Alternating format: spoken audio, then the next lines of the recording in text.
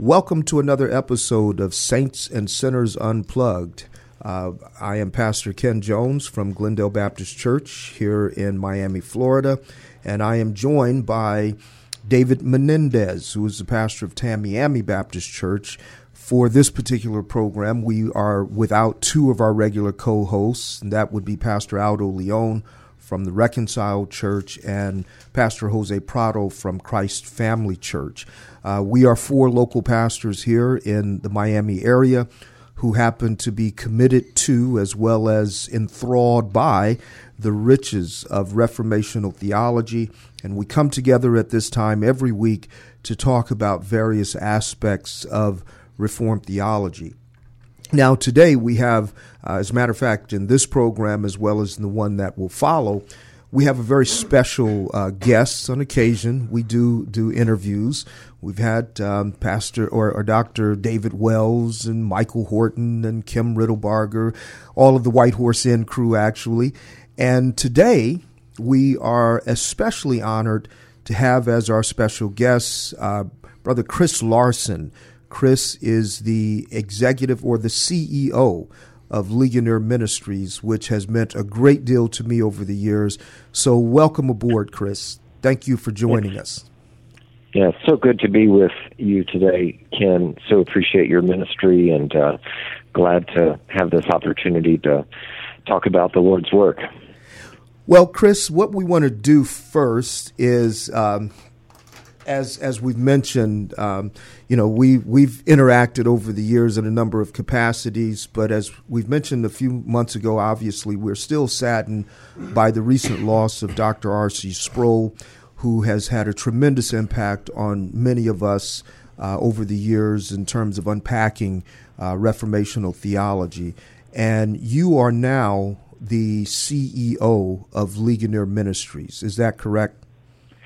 Yes, I've served in this executive management role for the better part of about the last 9 years. Okay. Of course, the titles change over time, but just managing day-to-day operations for the ministry's outreach. And I've just been struck by the Lord's blessing of this has just been a privilege of a lifetime to be able to serve Dr. Sproul, and obviously knowing that he was not going to stay here on Earth forever, as he'd like to talk about. He was going to have a change of address at some point, and planning for the future has been a big part since I came to Ligonier in 2004.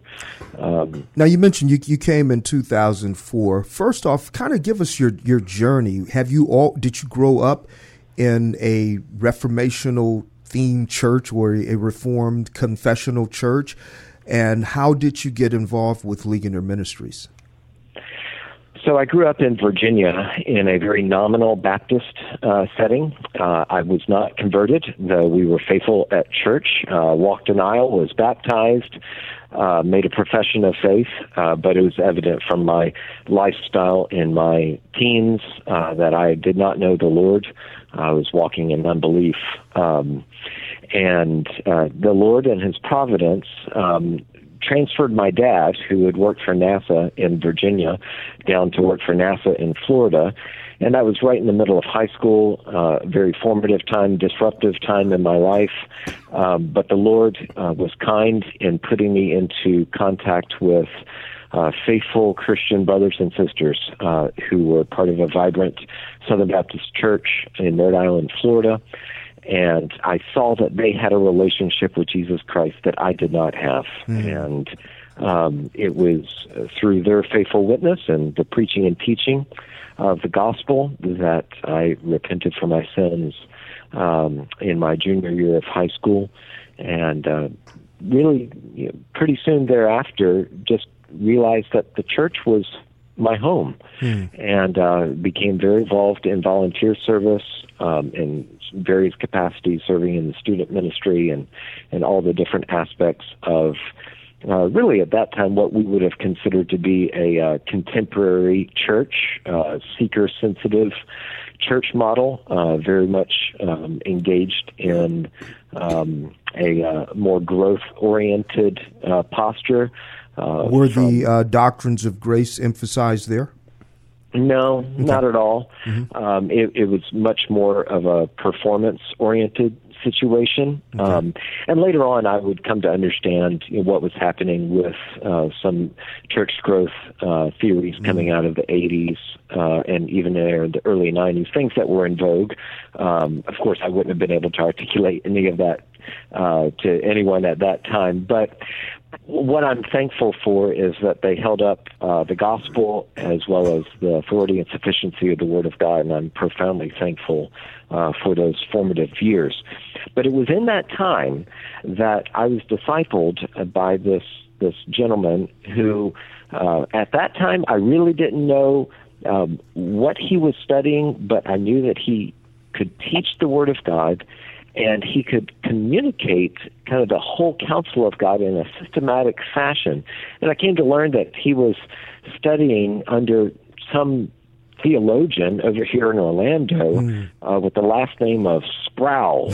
And I didn't know who this Sproul was. Yeah. And then eventually I found out, that's not how you pronounce his name. His name's R.C. Sproul. Right. And so he was a student of Dr. Sproul's, and he was in the Southern Baptist Church kind of discipling young men in the faith. And from an early time after my conversion, just knew that I wanted to serve the church in a full-time capacity. I didn't know what that would look like necessarily, whether I was preaching and teaching or in some other capacity. But that really was the seed to help me to understand the character of God, who God was. And where did my friend take me but to Genesis 15 and God's covenant with Abram. Okay. And I was, of course, a high school student and then graduating high school and college student, and all these questions about what's God's will for my life, right? And that's just a very common question. What am I going to do? Who am I going to marry? All those questions that we go through at that age and stage of life. And he tried to calm my anxiety by taking me to Scripture and help me to understand really the character of God. And he took me to God's covenant with Abram, and he showed me from Genesis 15, and particularly Genesis 15:17, where God makes this covenant with Abram and guarantees both sides of the covenant. He calls Abram to walk before him and be blameless. But then he goes on to show Abram that he was going to follow through on this covenant and guarantee both sides of the covenant. In other words, it wasn't dependent upon Abram's performance. It was dependent upon the promise of God. And God's promise was something that could not change. God could not lie. And so that really set me off on this idea of God's character and the holiness of God informing who he was, and that then informing all of our understanding of the Bible and theology, as well as how it relates to our personal life. So that's kind of a very quick summary of what set my theological paradigm and then put me into a different trajectory to where I would eventually leave the more seeker-sensitive church growth model, because I really became convinced of the ordinary means of grace and the preaching and teaching of God's Word as how God built his church. You didn't need clever marketing and advertising techniques. You didn't need to have just the right band and just the right light show and just the right drama team to bring people into the church.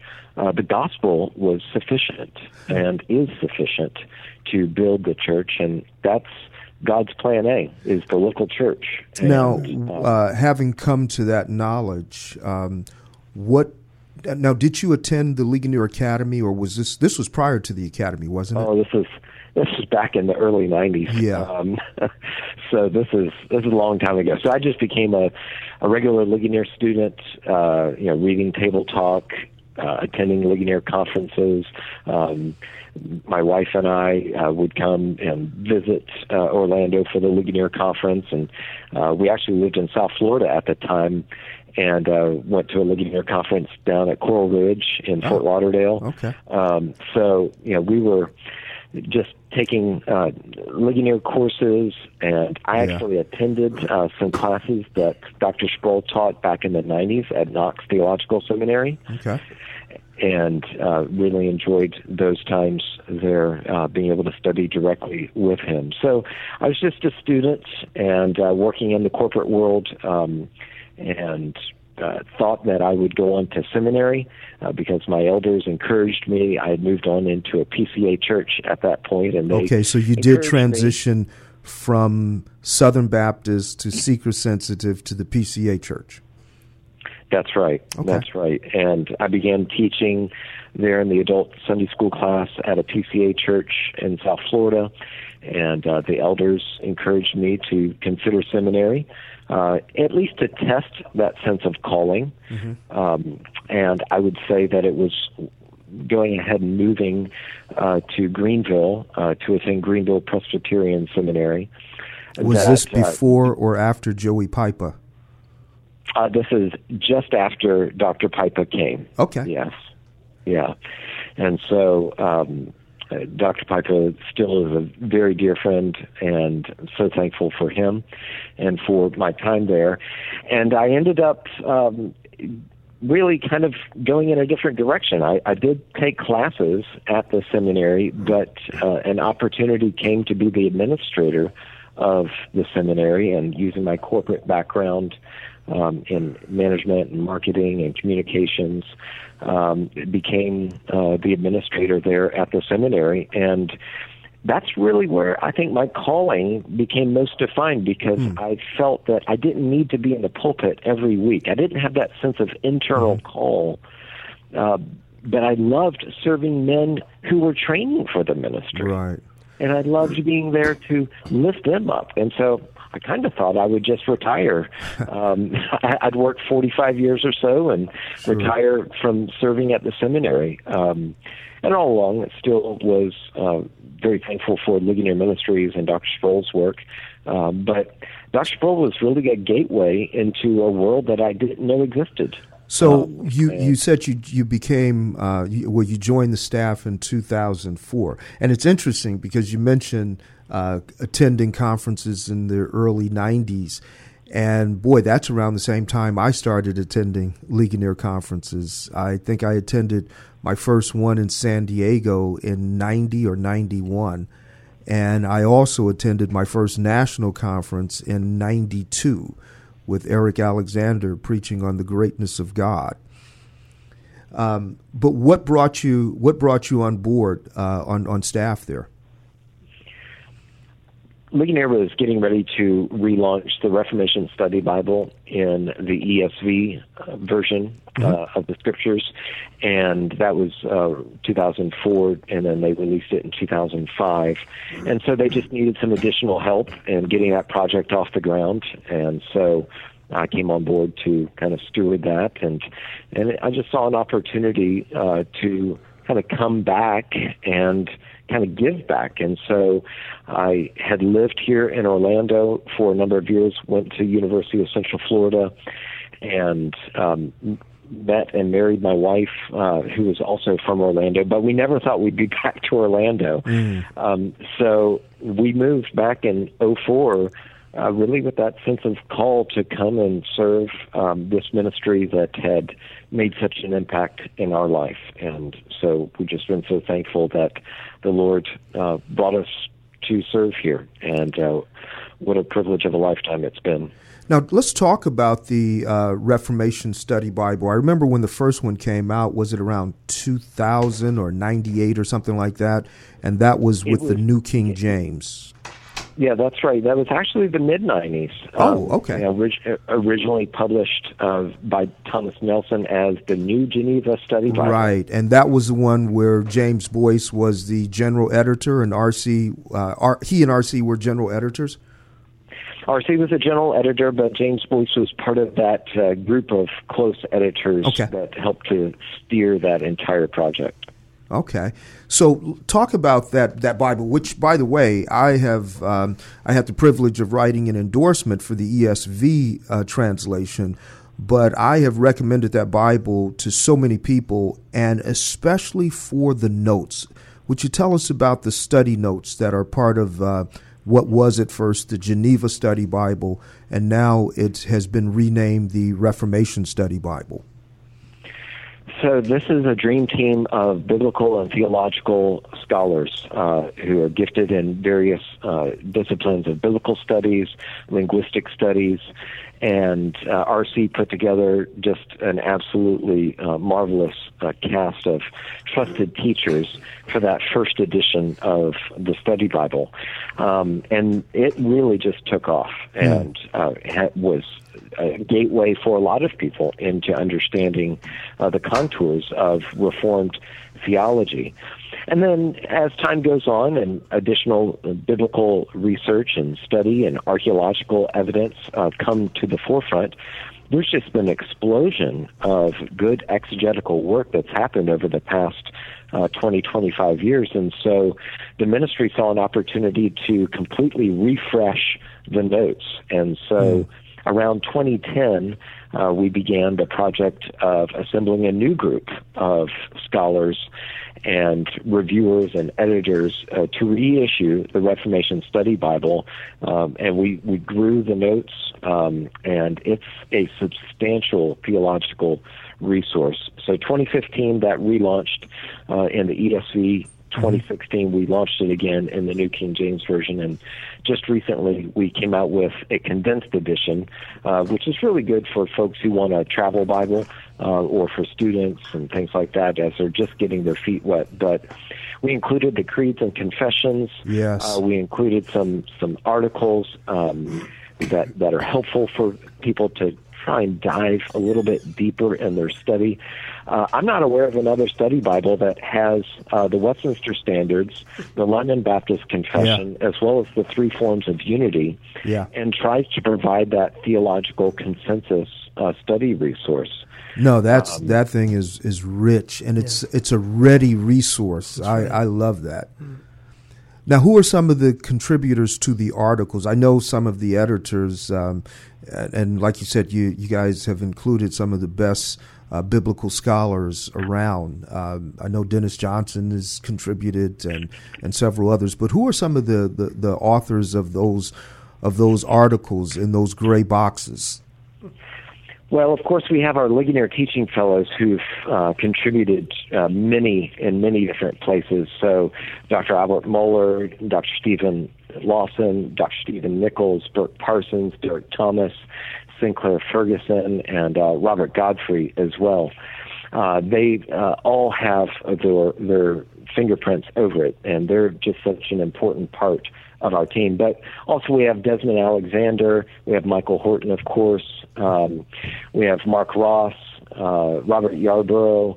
It's kind of a who's who list. Guy Waters, Greg Beale, Dennis Johnson, you already mentioned him.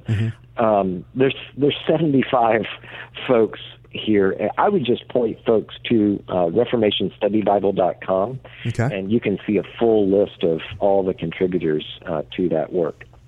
Yeah, and it's so helpful, and especially when you consider the impact that the Scofield Study Bible had. With people reading the notes. I remember the first time I was confronted about my Scofield Bible. I was a freshman in college, and I had a biblical studies class. And on the first day, the professor says, does anyone have a Scofield Bible? If you do, hold it up. And I held up my Scofield Bible proudly. And he says, okay, this will be the last day it will be allowed in this class. If I see it, then you will be marked down in your grade. So right after class, I go to his office. And I ask him, I say, well, Dr. Tyler, what's the problem with the Scofield Bible? And he looked up from his desk. He says, Mr. Jones, how many dispensations are there? I said 7. He said, if it weren't for the Scofield Study Bible, you wouldn't know that. So that's so funny and also sad at the same time. Yeah. And Dr. Sproul tells that story of the impact of the Scofield Bible for a lot of the reasons for driving this project forward. and seeing it, the Reformation Study Bible, now get into all the nooks and crannies of the church. This is why we've partnered with the Rosemary Jensen Bible Foundation to take the Reformation Study Bible to Africa. Yes. We've seen over there that this type of a resource is something that they would never, ever be able to afford. It's a month's wage for them to buy something like this. A month. Well, I was there actually when we distributed. We distributed in Malawi first, and then we did another giveaway. I think it was in Nigeria or Uganda. But when we did it for Malawi, you had ministers that were riding their bicycles and walking from miles away, because we gave away the Reformation Study Bible and James Boyce's foundations, Christian foundations, and like you said, it was the Bible itself was worth. It was probably more valuable than most of the pastors had in anything else in their library. It was, a month or 2 months' wages just for that Bible. So yeah, it's definitely made an impact. So RC even we were talking about this project last summer, because we just launched a big effort last fall, and at that time we said, okay, RC, we're going to try and get 40,000 Reformation Study Bibles to Africa over the next 10 years. And he's like, why so few, and why is it going to take so long? And, he just has had that vision of serving the global church. And we're here as a resource ministry, and we've got so many generous and visionary donors. And we basically cast the project to them last fall. Here's what we're trying to do. And then with our partnership with Rosemary Jensen and her Bible Foundation, just last fall we shipped 8,500 Reformation Study Bibles over there to Africa. And there's a shipment on the Atlantic right now with another 3,000.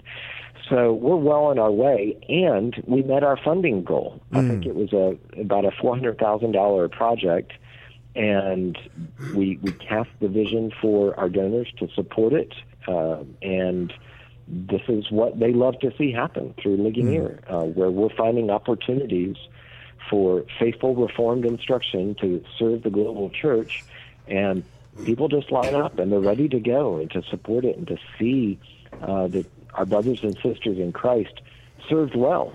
Amen. And if we have something to share, we are not hoarding it. We are here to serve the church as a discipleship resourcing ministry. Well, in our last few minutes here, Chris, you mentioned something, and I know I said it at the top, that for a lot of evangelicals, as yourself being an example of this, Ligonier has been a gateway into the riches of Reformed theology. For you mentioned it was discovering the holiness of God and the faithfulness of God in fulfilling both sides of that covenant in Genesis 15. Why do you think that has been the case? And we'll talk about it in more detail in our next session. But could you give us just a couple minutes as to why you think Ligonier has been an accessible gateway into Reformed theology? I think that we live in a time where in the 20th and 21st centuries that we've seen a pragmatic view of Christian ministry take hold, where people are being served just straight felt needs ministry. Needs are real, and they can be truly felt, but that cannot be our driving paradigm in terms of serving this generation. I think when people stumble into the riches of the Reformed tradition, which is really shorthand for saying the historic Christian faith. So there's nothing novel about what Martin Luther and John Calvin and the other band of magisterial reformers did there in the 16th century. They were, in one sense, understanding their work as recovery of the gospel and really taking the church back to its roots. And so we're a simple historic Christian ministry where we're just trying to point people to a long line of faithful gospel preachers and teachers throughout church history, and then bring that forward in our contemporary context. And so I think people start to recognize that they don't know who God is. Yeah. And as soon as they start to understand who God is, then they understand who they are. You know, the question of identity in our culture today, this is the burning question. Who am I? Amen. That's really the wrong place to start. The right question is to say, who is God? And in light of that, who am I? Yeah. And so again, it does go back to the holiness of God, and that's why it's such a seminal idea, that Isaiah 6 flashpoint. Yeah. Isaiah sees the Lord high and lifted up. He sees God for who he is, and at that moment, Isaiah realizes who he is and his sinfulness. Yeah. And then what does the Lord do? He provides atonement. Amen. And then what does he graciously do? He sends Isaiah on mission. Yeah. Well, and that, in a nutshell, is the message that is so needed. It's life-giving. It's life-transforming. Well, that's great, and that's a good place to tie this first session up. Thank you so much for joining us, Chris. We look forward to picking this conversation up in our next session. This has been Saints and Sinners Unplugged. We look forward to being with you again next week.